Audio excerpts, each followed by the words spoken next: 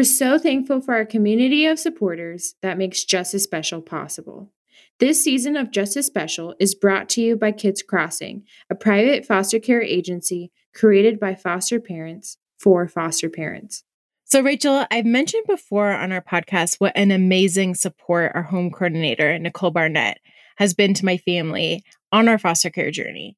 Yes, tell us a little bit more. What does that look like for you all? Well, Nicole and I actually got the chance to sit down and chat about her role, so I'll let you hear from Nicole herself.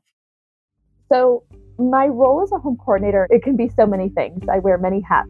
Part of my job is to make sure that the foster parents are following state and county rules, also to be a support. So be that shoulder to cry on, be the sounding board when foster care gets really rough, which it does, when the kids are making you crazy, or even just be there to encourage and support in whatever way I can, letting you know you guys are doing an amazing job. Filing all the fun paperwork, keeping files on the kids, finding those resources for kids when they need certain and specific things, whether it's therapy, occupational therapy, physical therapy, speech therapy, and extracurriculars too, because that's important as a kid to have sports to play or gymnastics or arts and crafts, things like that. I think the big thing that resonates with me is, so our founder, Jan, something her and her husband would say was, keep your eye on the child. If everything else will fall into place. And that is kind of how I see my role is, you as the foster parent, keep your eye on the kid, and I will make sure everything else is covered. It's great to hear that we have people like Nicole supporting kids in care and their families. I couldn't agree more with you, and Nicole has even physically shown up at our home during difficult times, and she's just been an incredible support. Kids Crossing has 4 locations across Colorado and Denver, Colorado Springs, Pueblo, and La Junta. Learn more at kidscrossing.com and tell them Justice Special sent you.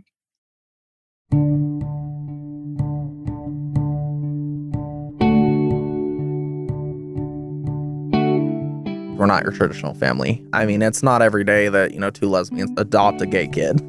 They truly came at a point in my life where I had given up. I was like, you know what, like nobody wants me and it is what it is. And then they came into my life. Even after they did the full disclosure, God knows I was a interesting child. They still wanted me. So, it was a process. I think I felt very lost when I moved in because I had been trying to navigate this balance of being out while trying to not sabotage having somewhere to live with people. I think in foster care, I really felt like I had to minimize who I was to be able to make sure I could stay somewhere. Being a part of a forever family, that was scary. Opening yourself up to the possibility of either being really loved or being really let down again. And so that was really where my hesitation came in. Ultimately, obviously, I made the choice to have the family, but it was not an easy one. And in the beginning, our relationships were tested.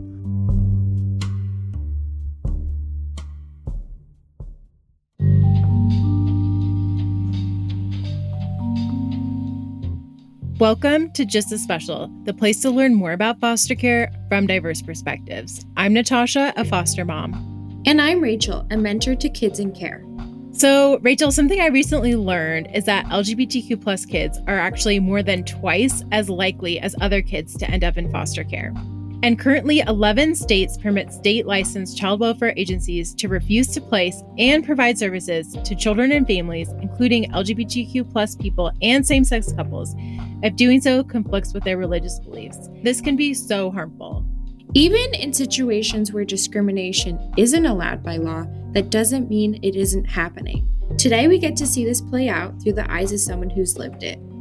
So that's right. Today's guest is Diamond Kobylinski. He's 20 years old and the type of person who pays for the person behind him every single time he goes to Starbucks. And Diamond is a former youth in care and the current founder and CEO of Hope for Colorado, Inc., which is a nonprofit organization really focused on creating a safety net for youth who've aged out of the system and never found a family. Diamond has said that growing up as a gay kid in foster care made his life extra intense.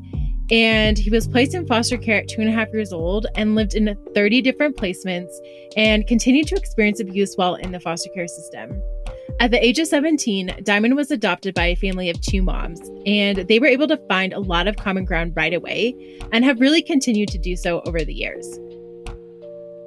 Me and My moms are very similar in the sense, I think, a little bit of our backgrounds. Jessica has definitely, witnessed a lot of different family issues in her life. Amy, I think it's a little bit different. She's witnessed a lot of divorce and things. She's seen, abuse and things in other parts of her life. Where we came from and where we're headed is where we're very similar.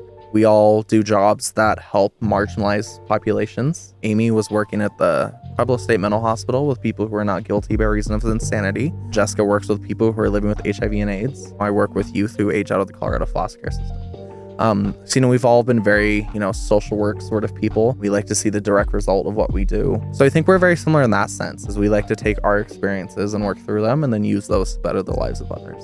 I've always been really proud of them. Like they're both very strong, very independent women, and I've always admired that. As you can hear, we have a lot to dive into with Diamond. So buckle up and let's get right into it. Diamond and I started off talking about how his mama and mom see him. So Amy is mama, and we just decided that because mama's a little more masculine. She, doesn't wear dresses. She knows her way. She knows how to use a hammer. I think my mama would probably describe me as a very vibrant, a very outgoing person. Definitely someone who's very confident and, not afraid to express who they are. And Jessica's mom, and that's just because I think mom naturally comes with a more, more tender, a little more nurturing side of things, where she wears dresses and we'll go get pedicures. I think my mom would probably describe me a little bit differently. I think depending on the parent, you see a little bit different sides of your kids. I think my mom would probably describe me as a very motivated, very hardworking person who really doesn't know when to stop. Like just keeps going and going and going. Yeah, so strong personalities is how they would both describe Very you, right? much so, yeah, yes. Yeah. So I really want to get into your experience as an LGBTQ plus youth growing up in the system, because as we know, more youth identify as LGBTQ plus that are in foster care as opposed to youth out of foster care. So you came out at 9 years old while in the foster care system. Can you describe how that experience was? I think my coming out story was definitely a little bit different than most. At the time, I was living with a foster family that we had a really rocky relationship. And I think in a sense, it made my coming out a little bit easier. I think leading up to it was probably a little more difficult. As a kid, I was very angry. I was just very unhappy with how my life was going. And I think that really manifested from a place of like hiding who I was. I knew from a very young age, for a fact, that I was gay. And it created a lot of anger. I was in and out of anger management. And it was really one of those things that nothing fixed it. And so when I came out at 9, I had made the decision to come out because I knew that that's where my root of all my anger was coming from. I think my anger also kind of just came from being so young. I didn't necessarily know how to express it. And so I think that created a lot of anger, was just the confusion within it. Yeah. So how was it then telling them? It was rough. They were, I want to say they were supportive, but I don't think that's what it was. I think it was more that they heard it and kind of just brushed it under the rug. I think having had a rocky relationship with them, it made it a little bit easier in the sense that at the end of the day, didn't care all that much really what they thought. But I definitely was a little bit upset to not have gotten that support in the way that I needed. Mm-hmm. So they were kind of just like non-reactive, Mm-hmm. which you initially might have thought of as support, but then they weren't willing to have those conversations or help you get support. If it could have gone a different way, how would you have liked to see that go? And can you help us paint the picture of how that could have gone a lot better? Yeah, it was one of those situations where I came out and then it was kind of just like brushed off. And I think what I really was looking for in that moment was not necessarily like exact understanding, but that empathy of, I don't know exactly what you're going through, but I'm sure it's difficult and we're here to support you in whatever way we can. Please tell us what that is. They were definitely very old fashioned and I think they didn't have a lot of experience with it. And that I didn't mind that. It was more that I felt like there was no effort to try. And that was really what I wanted. I just wanted to see some effort into understanding where I was coming from and, making a plan going forward as to what we could do next. Yeah, that makes a lot of sense. And you said that growing up as gay made your life extra intense. How has that played out? Or how did that play out? Yeah, that's a very heavy question. I think being a foster kid to begin with, it's hard. I think being an LGBT foster kid, it makes it 3 times as hard. you already don't fit in. It's already hard enough, finding a family or getting along with your foster siblings. When you're gay and you're open about it, it just makes it so much harder. And you really have to hide it. It was a hard balance of going back and forth to being like, this is who I am, to, I need somewhere to sleep. So let me hide it a little more, So I think that really made it a lot harder. Was it really just created a lot more barriers between me and foster parents and me and my foster siblings. And was there ever families that were just like, we can't deal with this. This is too much. Like you have to go somewhere else, or? Yeah, unfortunately there were. My worker at the time, that was the very first thing that he ever told a foster family. Diamond's gay. Is that okay? And so that was really hard. It was just immediately being outed the moment I walked into a room. That was what defined me, because they felt the need to announce that first thing. And there were families that showed, outward just disapproval for it. And over time, yes, I think it definitely had a lot to do with me being moved, because it just wasn't something that they felt comfortable dealing with. So maybe initially people would be like, oh, sure, that's fine. But then when it came down to it, you feel like there really wasn't that acceptance. Yeah, no, I think, again, going back to, it was kind of like the one and done thing of, I hear it, but now we're going to pretend this never happened. So, which probably then did that like increase your anger that you felt like you had? Because like, not only do you not understand it, but then everyone around you is not understanding it. Kind of circling back, I think at that point, after I had come out and I was going through families, it wasn't so much anger. Coming out was a really captivating experience for me. It really released that anger. And even to this day, anger is not necessarily a feeling that I, have.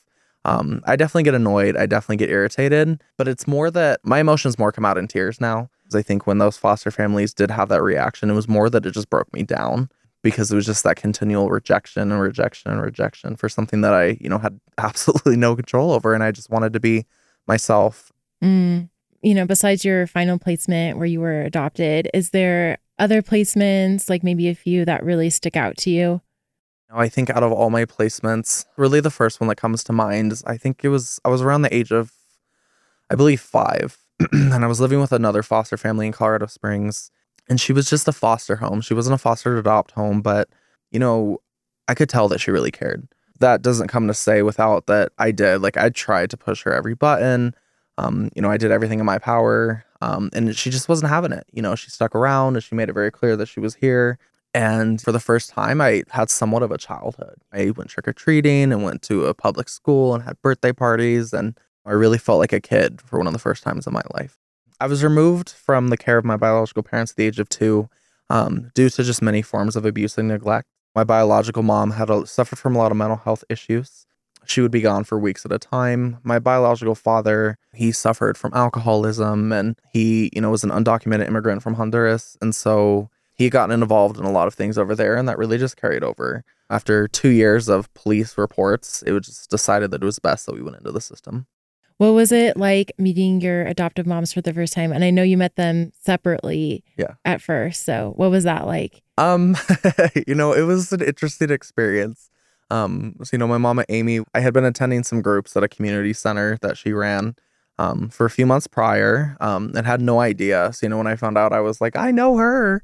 And my mom, Jessica, I had only met her once prior. She had came to pick up Amy, and she had actually offered me a ride because where I was staying at, they were a little bit late. And of course, my response was, I don't know you. I'm okay. But, when I found out that they both were interested in adopting me, it was a state of shock. At that point, after, 15 years, I had finally just been like, nobody wants to adopt a kid my age. I'm just going to focus on going out on my own. And so I was hesitant, did a lot of contemplating if I should just turn them down and continue to emancipate or accept that there's a family who wants me. So it was really a state of shock. I was excited, but I was very nervous also. And did some of that nervousness come from how many other different placements? And like, what if this one doesn't work either? Or was it the thought of actually being part of a permanent family? Like, kind of what were some of those hesitations? Yeah. Because that makes sense. It was a huge mind shift for you to take. Yeah. Yeah. I think it was a combination of those things. I had been in 35 to 40 placements prior. I had gotten really good at taking care of myself. So, giving up that and allowing someone else, putting my life in someone else's hands, that was a big risk. What made you make the decision to move forward? I think a lot of people are like, oh, it's sunshine and butterflies, when If you invite a only. kid into your home, and the reality is like different personalities coming Mhm. together, different cultural backgrounds, different just like family, ideas of family even coming together. If you could walk us through some of those early days as well. I think what ultimately led me to the decision of allowing them to adopt me was I've always been a person who's not been shy to ask for help. As scary as it was to open myself up, to put my life in someone else's hands, I think I realized that I needed help. And I think I realized that they were genuine and they were in it for the right reasons. And it was okay after 15 years, even though I was almost an adult, it was okay to finally be a kid. And so I think that's really what, helps me make the decision to give them a chance. The early days, they were really rocky. I was adjusting to a lot. I finally, I had parents. I had my first dog.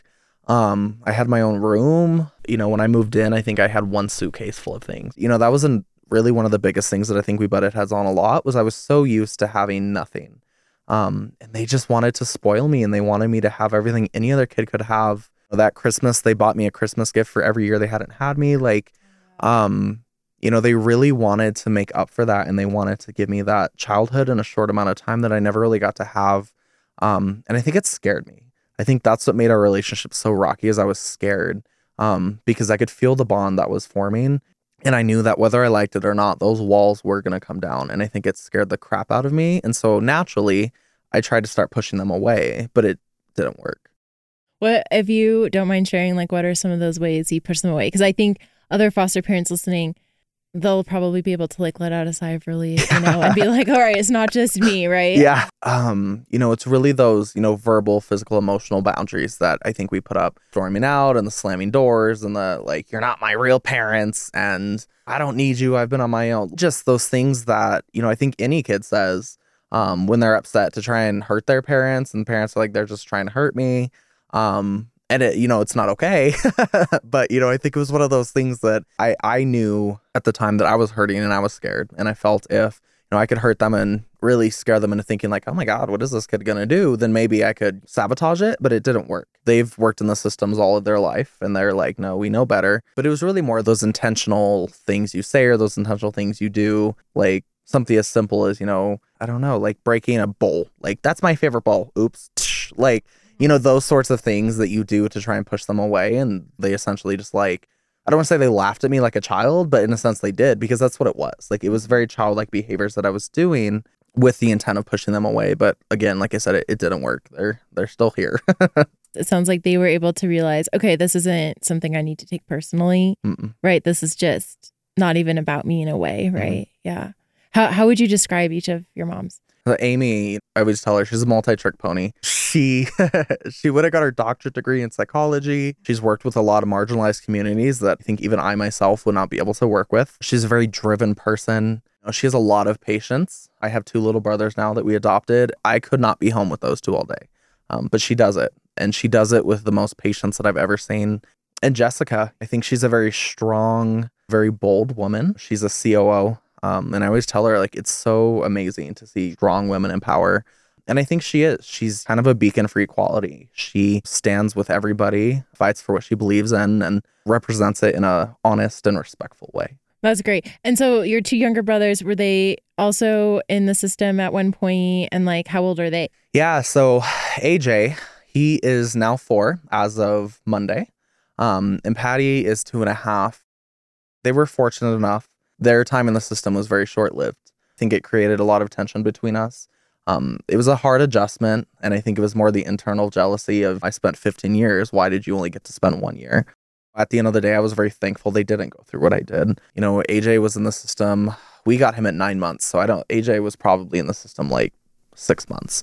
And Patty, we got him at a month, and he was only in another foster home for I think about a week. So, their time in the system was very short-lived. They went through a lot in that short amount of time, unfortunately. But, at the end of the day, they've been the biggest blessings in my life. When they're not screaming and they're not, making messes, they're a lot of fun to be around. And so did your time living with your moms overlap with them coming into the home? So I had that first year, and then in 2018, I think is when we got AJ in December of that year. And none of us were expecting it. We were out eating lunch at a Chinese buffet.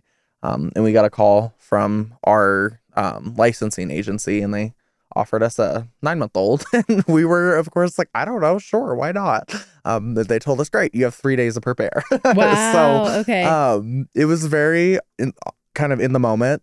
But, from the moment we got him, I think I knew that me and AJ would be close. I used to hold him and sing to him. And then I think it was about 9 months later, we got Patty. They are brothers. So Bio Mom had him next, and she just told us, like, I want you to have him. So we got him, and they were both adopted, within that next time frame. So yeah, it was an adjustment. AJ, I think I knew from the very beginning that he was going to be my little brother. And Patty, it was a little bit rocky in the beginning, but I love him to death now. And I think it was more just like, adjusting to AJ was like, okay. And then, being like, great, I'm sharing my mom's again. Like, it was just sort of that overprotective jealousy. I want my mom's all to myself. But it was something that I overcame, and I'm definitely very happy to have little brothers now. Yeah, I mean, that's a lot. It's a lot for any kid to go from being an only child, right, to having siblings. But you went basically within a very short period of time, you went from not having a family and thinking you had to do this all on your own to having 2 moms, and then to having 2 siblings. Like, that's a lot. How were you guys all able to navigate that? Because I'd imagine for any family, that's like a lot of stress and a lot of different dynamics. Oh, yeah. It was really one of those things that we really, found a way to balance time. Plenty of time with the kids, plenty of time without, time just one-on-one with them that I needed. More of what it was is I was more afraid, I think, of losing them again.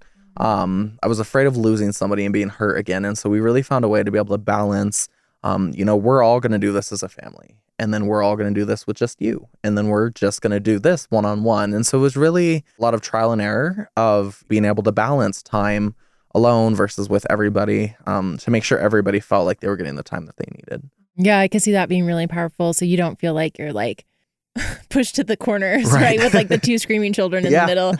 You still matter. So in the beginning, you talked about how it was really rocky. You definitely were trying to push them away because you probably thought, right, it's inevitable at some point that this wouldn't work out. When was that turning point for you? Like, how long was it that you've been living with them? And what do you think it was that kind of made you just like be able to settle into it and let them take care of you? I think the turning point came on adoption day. So, I moved in that October I was adopted. And I think adoption day was really that finalization. I cried. We all cried. And I think it was because I finally felt like it was real.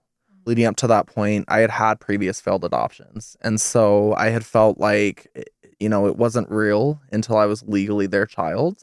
And that doesn't go without saying they didn't try. That doesn't go without saying that they didn't show me that they were. If there's one thing I'm thankful for is, they've accepted me no matter what. My good and the bad and everything in between. They've let me be myself when I've been in public and people say things. I mean, they've defended me. At the end of the day, they've always been there. But I think for me, I really needed that legal documentation for it to be real. So that was really when I stopped. I think it, came in waves. I think there were definitely days where I didn't feel the need to do it.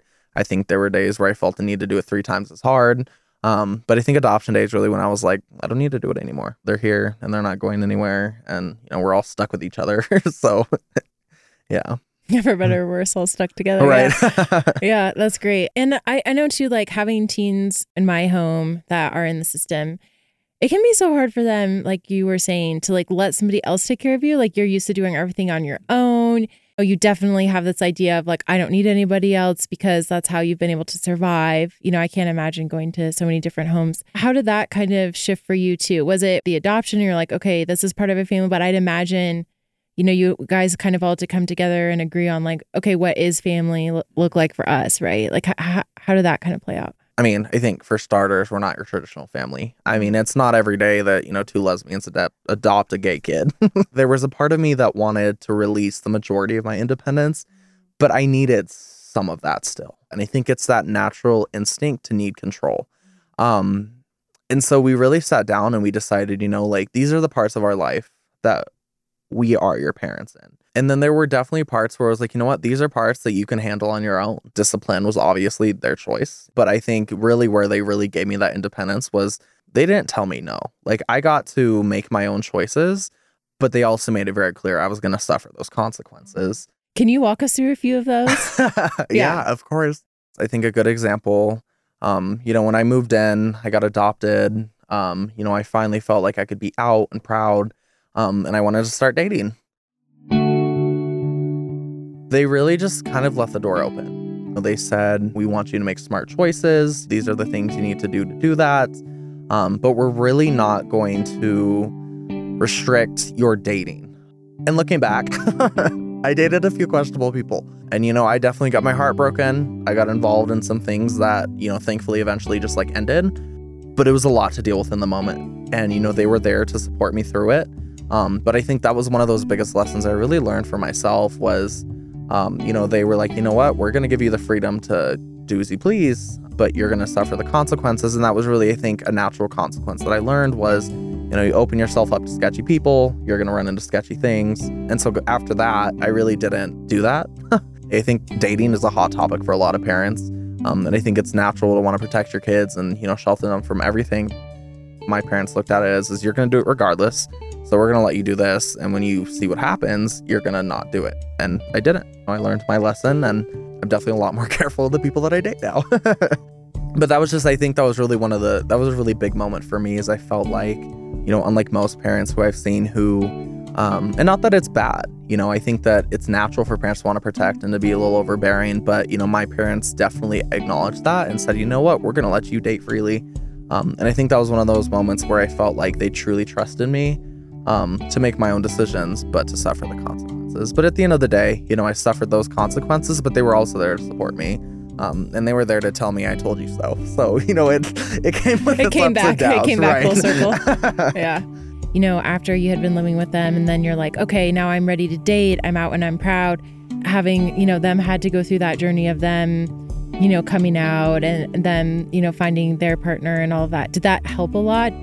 How was that, living with people who had been through that? I think it definitely helped. I didn't feel so alone. That was really why I had started going to that group where I first met Amy, was I felt like there wasn't a lot of people that I really could connect with on that level. I had two people who loved me unconditionally, who understood exactly what I was going through. They knew what it was like to come out. They knew what it was like to be, LGBT. And they were just really knowledgeable about a lot of things. I always tell people, being LGBT is a journey and it's a continual one. Things change. And having somebody there who's really knowledgeable about it all was really helpful in my self-exploration. In your time at their home, did you kind of experiment with what that meant for you, try out different things? I really did. When I moved into their home, I think that, I had a, relatively masculine wardrobe. I don't like using that word because I don't necessarily believe in those sorts of norms and terms. But I think in a societal sense, I had a very masculine wardrobe. I think they definitely helped me, kind of move into the whole of not really putting a label on it. I am who I am. They were there. When I wanted to wear 6-inch stilettos, they supported me. When I wanted, to walk around in ball gowns, they were there to support me. When I became a pageant drag queen, they were at every single show. They were definitely there in the moments where I was like, I don't know what to call this. They were there to say, why do you feel the need to call it something? Why can't you just be Diamond? Why do you need something to describe what you're doing or what you believe in?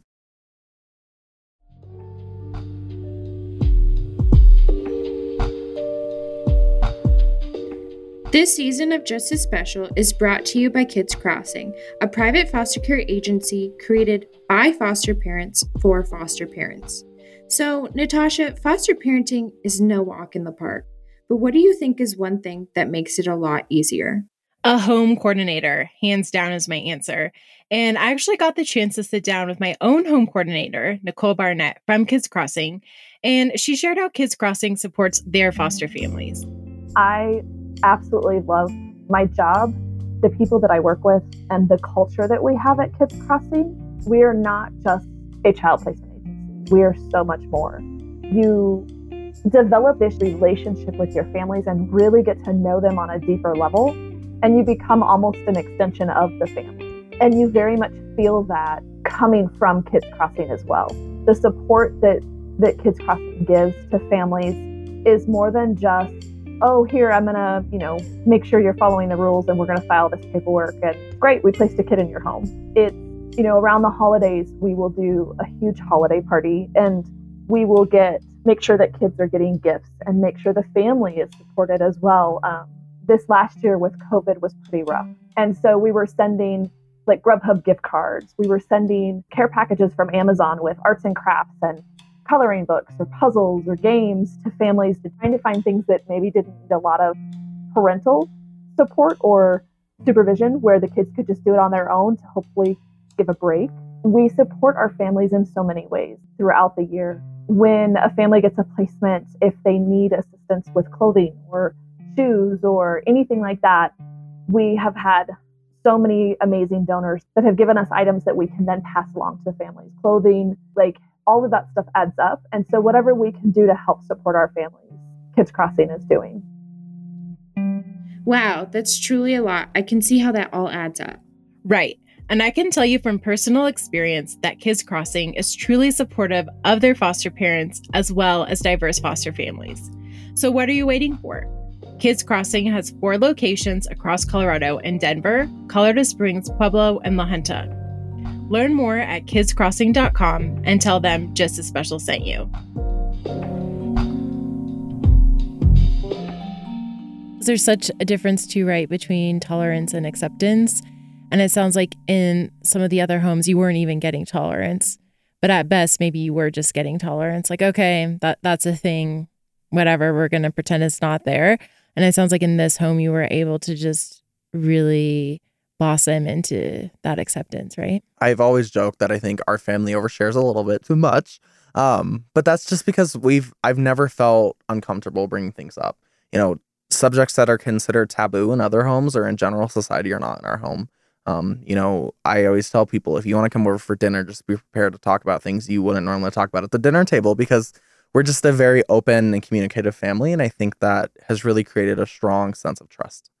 But, you know, like I said, they truly came at a point in my life where I had given up. I was like, you know what, like nobody wants me and it is what it is. And then they came into my life. You know, even after they did the full disclosure, God knows I was a interesting child. You know, they still wanted me. Mm-hmm. Yeah, sounds so powerful too, especially since, you know, a lot of times when there is adoptions, it's just totally different perspectives and backgrounds all coming together into this melting pot. Yeah, I mean, we've covered it a little bit, but if there's anything else you have to add of like, how was living with your moms different than living with all the other placements that you had? They'll probably never forgive me for saying this, but they're both in their 40s and 50s, so they have a lot of life experience. And so I think they really have that experience and they were prepared going into this. And I think they really had a realistic expectation of how this was going to go. And I think it definitely set our family up for a little more success and less tribulation. Because I think that, like you said, I think that people think that it's easy and it's not. And it wasn't easy for me, even as a child. But I think that, you know, we all knew that we were meant to be and we were willing to work at it. I think, obviously, I think the biggest difference is I had that, you know, 100% authentic acceptance. I mean, like I said, you know, I think throughout my life I was tolerated at best. I think there were definitely times where I wasn't even tolerated. And, you know, I've never felt tolerated. I've always felt truthfully accepted. You know, I mean, like I said, I'm a pageant drag queen. You know, I won the title of Miss Gay Colorado Springs of 2018. And, you know, in the front row when I won was my mother's and my uncle's. Our family has been, you know, truly supportive. You know, I tell people always complain about having to meet, you know, like their spouse's family. But imagine being a kid, you know, moving into a new home and having to meet, you know, 50, 75, 100 family members and calling them auntie and cousin. And, you know, it's one of the most nerve-wracking experiences possible.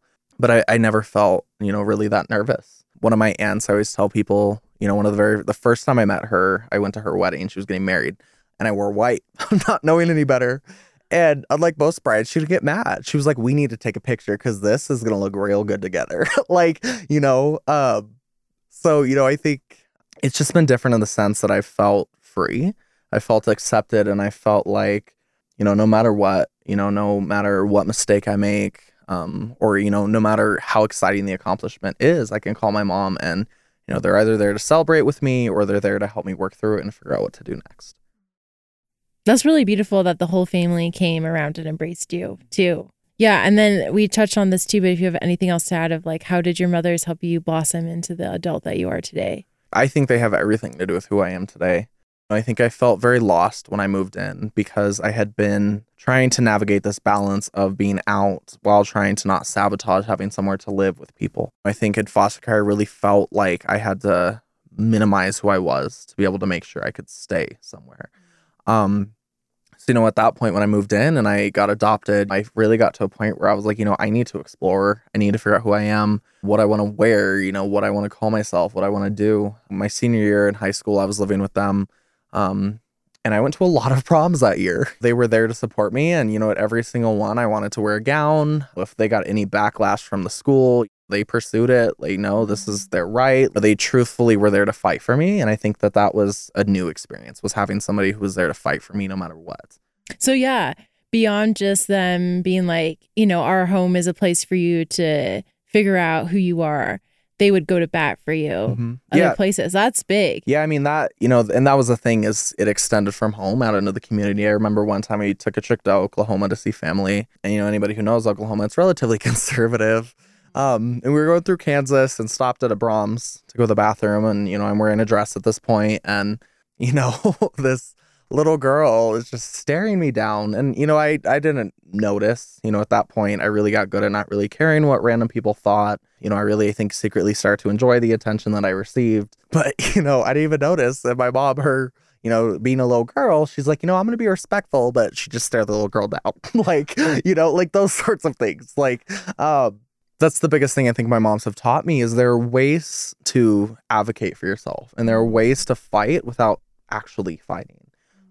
Sometimes your facial expressions, your words, they can make a bigger impact than anything else would. So, I think that was really the biggest difference between their home and any others, was not only did they give me a place to blossom, they supported me in the community, and they gave me ways, to stand up for myself and fight for myself without getting myself in trouble. Yeah. And do you think that came a lot from them having to do that for themselves and for their relationship too with each other? Because some areas still, if it's two women holding hands, you'll get the sideways glance and all of that. To this day, my mom still won't hold hands in Oklahoma. And it breaks my heart that there are still places like that where people feel the need that they can't show love to each other. I think it comes from personal experience. And I think that's really where they've really pushed me. I don't care where I'm at. If I'm in Oklahoma, I'll parade around in my 6-inch stilettos. And I think they really have helped me with that. I think they've acknowledged that I have the confidence to do that, and they want me to do that. Anybody can be a big support, and that's great. But I think to have that extra, they know what I'm going through, I think it makes a little bit bigger of a difference. Yeah, that's really cool hearing that, because they don't feel comfortable holding hands in Oklahoma, but then you're comfortable wearing your heels there. So it sounds like they've even helped you take a step further than maybe they could in some ways. I think that as humans, we have to acknowledge where our boundaries are at. And I think they've acknowledged that that's a boundary that maybe they're not quite ready for. But I think they've also seen that they know that I have that confidence. I think I'm very fortunate in the sense that already being, 6 foot tall in a pair of 6-inch stilettos, I'm 6'6". So 9 times out of 10, people don't say anything at all. Right. They're they can be used as weapons, right? Yeah. But I think that, funny. My mom's acknowledged those limitations that they have, that maybe they're not quite ready for that, but that's okay. But they see that I have that potential, and they're going to make sure I live up to it. So I think it's a balance. I think as humans, we have to really acknowledge our boundaries, but also kind of help people thrive where we know they thrive best. That's a really good point. I'm glad you brought that up, because I was just looking at it from one angle, but you're right. People have different boundaries, and it sounds like they really instilled in you to honor that in other people and recognize that. And then it sounds like they were able to do that for you too, and push you in ways that they knew you could be pushed, and it was healthy for you. Can you explain how adoption is for life? People are like, you got adopted at 17, but you were turning 18 in a year. What's the point of that? Well, adoption isn't just for you to be 18. Just like any other kid, your kid turns 18. You're not like, I'm not your parent anymore. Good luck. That's not, how parenting works. So it was really one of those things that it's for life. It's for the good and the bad and everything in between. It's, for when you move out, it's for if you need to move back home. God knows I've done that a few times. Everybody needs support. And it is, we try, I'm adopted. That was something that we had actually worked with somebody we knew on, because everywhere they went, they're like, this is my adoptive kid. And we're like, no, that's not what you do. They're your kid. And so, that's really the thing is for us, I was adopted, but, I am their kid. My little brothers are their kids. And so it's for life. I mean, it's just like any other family, when I'm 36 and, I need somewhere to go. That's where my moms are for. When I want to go home for the holidays, that's where I go. So I think that, that's a good question, because I think people think of adoption as this, oh, just until they're 18, but it's not, it's forever. Yeah. And so what does your relationship look like now with them? I think just like every other 18-year-old, when I had turned 18, I was like, I'm an adult. I'll do whatever I want. I'm going out on my own. And I very quickly realized it's not realistic. I tried, but I moved back home. How long were you gone for? Oh, I was gone about a year. And after that, I just couldn't do it anymore. I was moving back because I had a relationship fail. And I was very down at that point.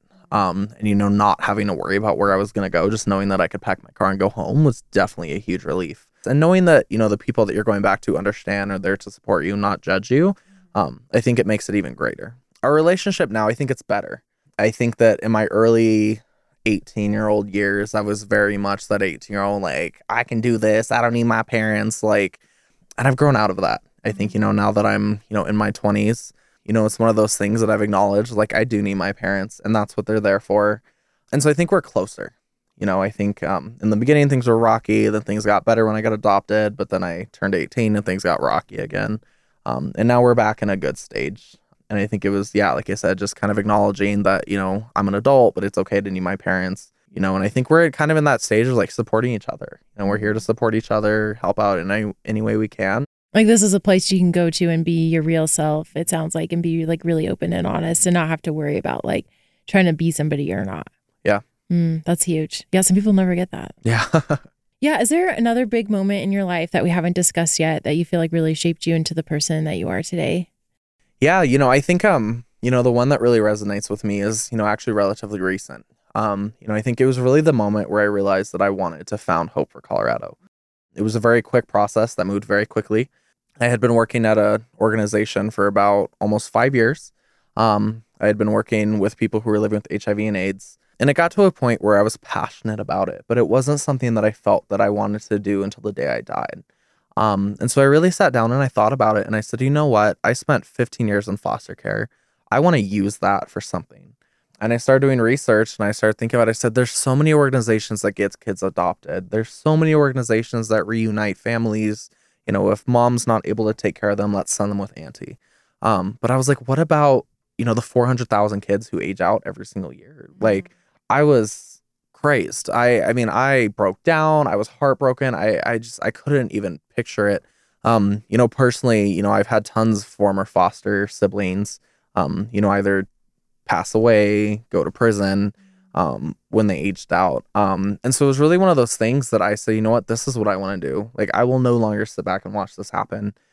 And I felt this sense of excitement that I think I've never felt in my life. And, I've been excited about things in life, but it was just a new sort of excitement. And, as I saw things fall into play, forming my board of directors, offering positions to people, really shaping the way of the organization, I think that was really a big impact in my life.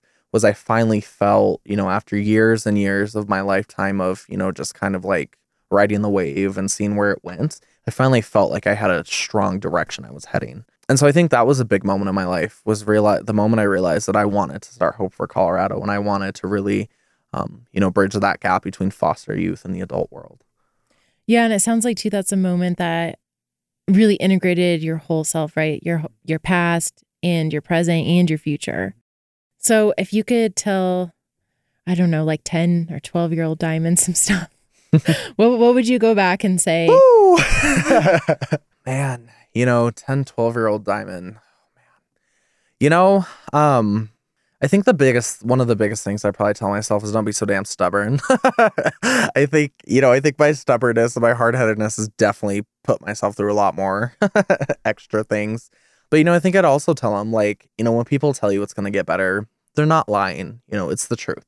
There were definitely times, when I was 10 or 12 where I felt like things were only going to continue the way they were. And I think that's the biggest thing that I tell them is, things do get better. You will find a family, you're going to start a nonprofit. And, I think that was really the biggest thing that I think I would tell myself is, like I said, don't be so stubborn and trust people when they say it gets better. Because it sounds like a cheesy cliche. I mean, even to this day, sometimes I'm like, wow, that sounds so cheesy, but it's the truth, and I think it really goes back to that whole hope piece of, when people say it gets better, it's that hope, hope that it will, and it will, because, it may not happen now. It may not happen a month from now, but it will happen. And it may not be in the way that you expect it either, but some sort of way you'll come out the other end and you'll come out the other end better. So Yeah. Is there anything different that you would tell like another kid in foster care who identifies as LGBTQ? I think my biggest regret in foster care was really, like I said, running that balance of being myself, but also hiding it. So I had a home.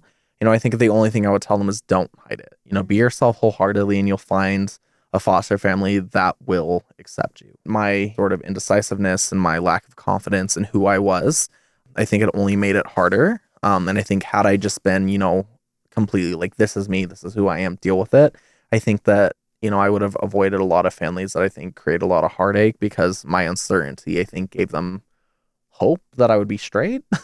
And so I think that, like, had I just been like, this is who I am, deal with it, I think they would have been like, I'm okay. And then I would have moved on to another family.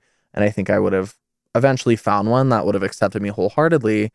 And who knows, maybe one of those families who tolerated me wanted to accept me, but because I was so insecure in who I was, they weren't sure how to do that. Just be yourself wholeheartedly, because, people who accept you will flock towards you, and people who don't will run away. Yeah, that makes a lot of sense. What advice do you have for other foster parents who maybe they do identify as LGBTQ, maybe they don't, but they have a kid in their home who does? It doesn't take a superhero. I think people have this idea in their mind of, you have to be rich, or you have to be, super knowledgeable about everything, or you have to be perfect. And, actually it's the quite opposite. As foster youth, we want somebody who we can connect with. We're never going to connect with, the super rich, super perfect person, because that's not who we are. Being your authentic self is going to be best. And I think on top of that, I think, specifically with the LGBT piece, it doesn't matter if you're LGBT or not. Some of my greatest friends are allies. People who don't identify as LGBT, but who support us. People who, may not be super knowledgeable about it, but they do the support, they do the research to start to understand things. I tell people it's okay to ask questions. We'd rather you ask than just assume something about us. So that's really the biggest piece of information I would give people is, like I said, you don't have to know everything about it. You just have to be willing to try, because that's all that we ask. And that's all that, we need. Like I said, being a foster kid is terrifying enough. And being an LGBT foster kid is even harder. And as long as you're showing them that you're trying and that you genuinely care and you want to learn, then that's all that they will need.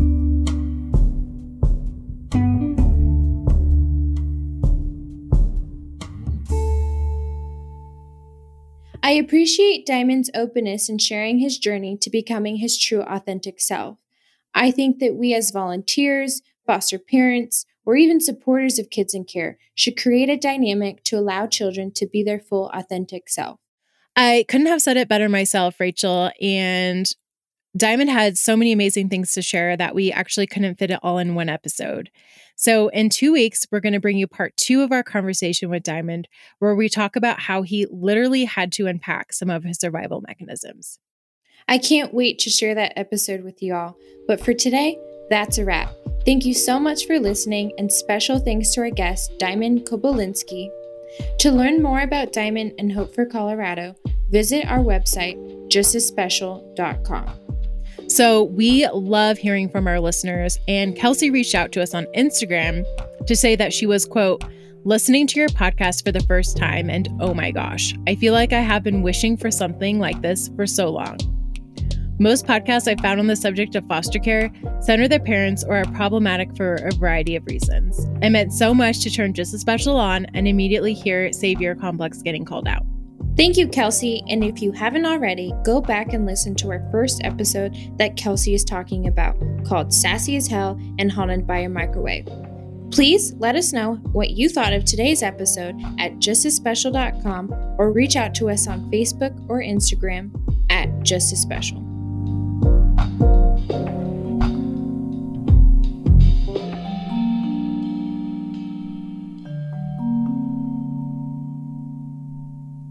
We're so thankful for our community of supporters that makes Just as Special possible. This season of Just as Special is brought to you by Kids Crossing, a private foster care agency created by foster parents for foster parents.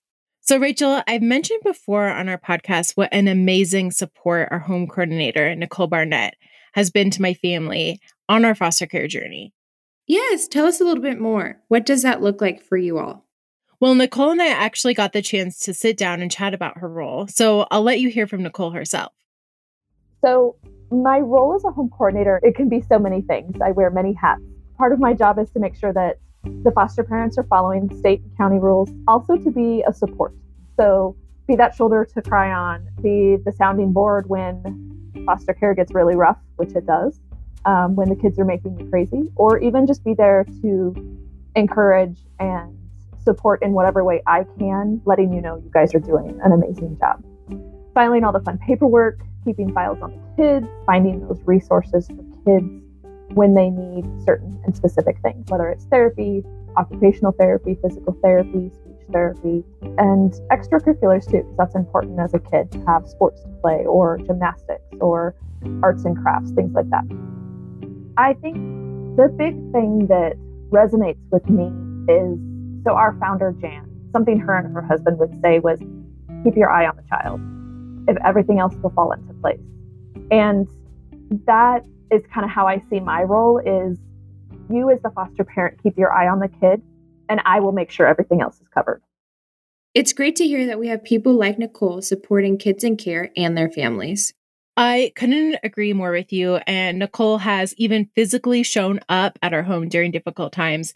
And she's just been an incredible support.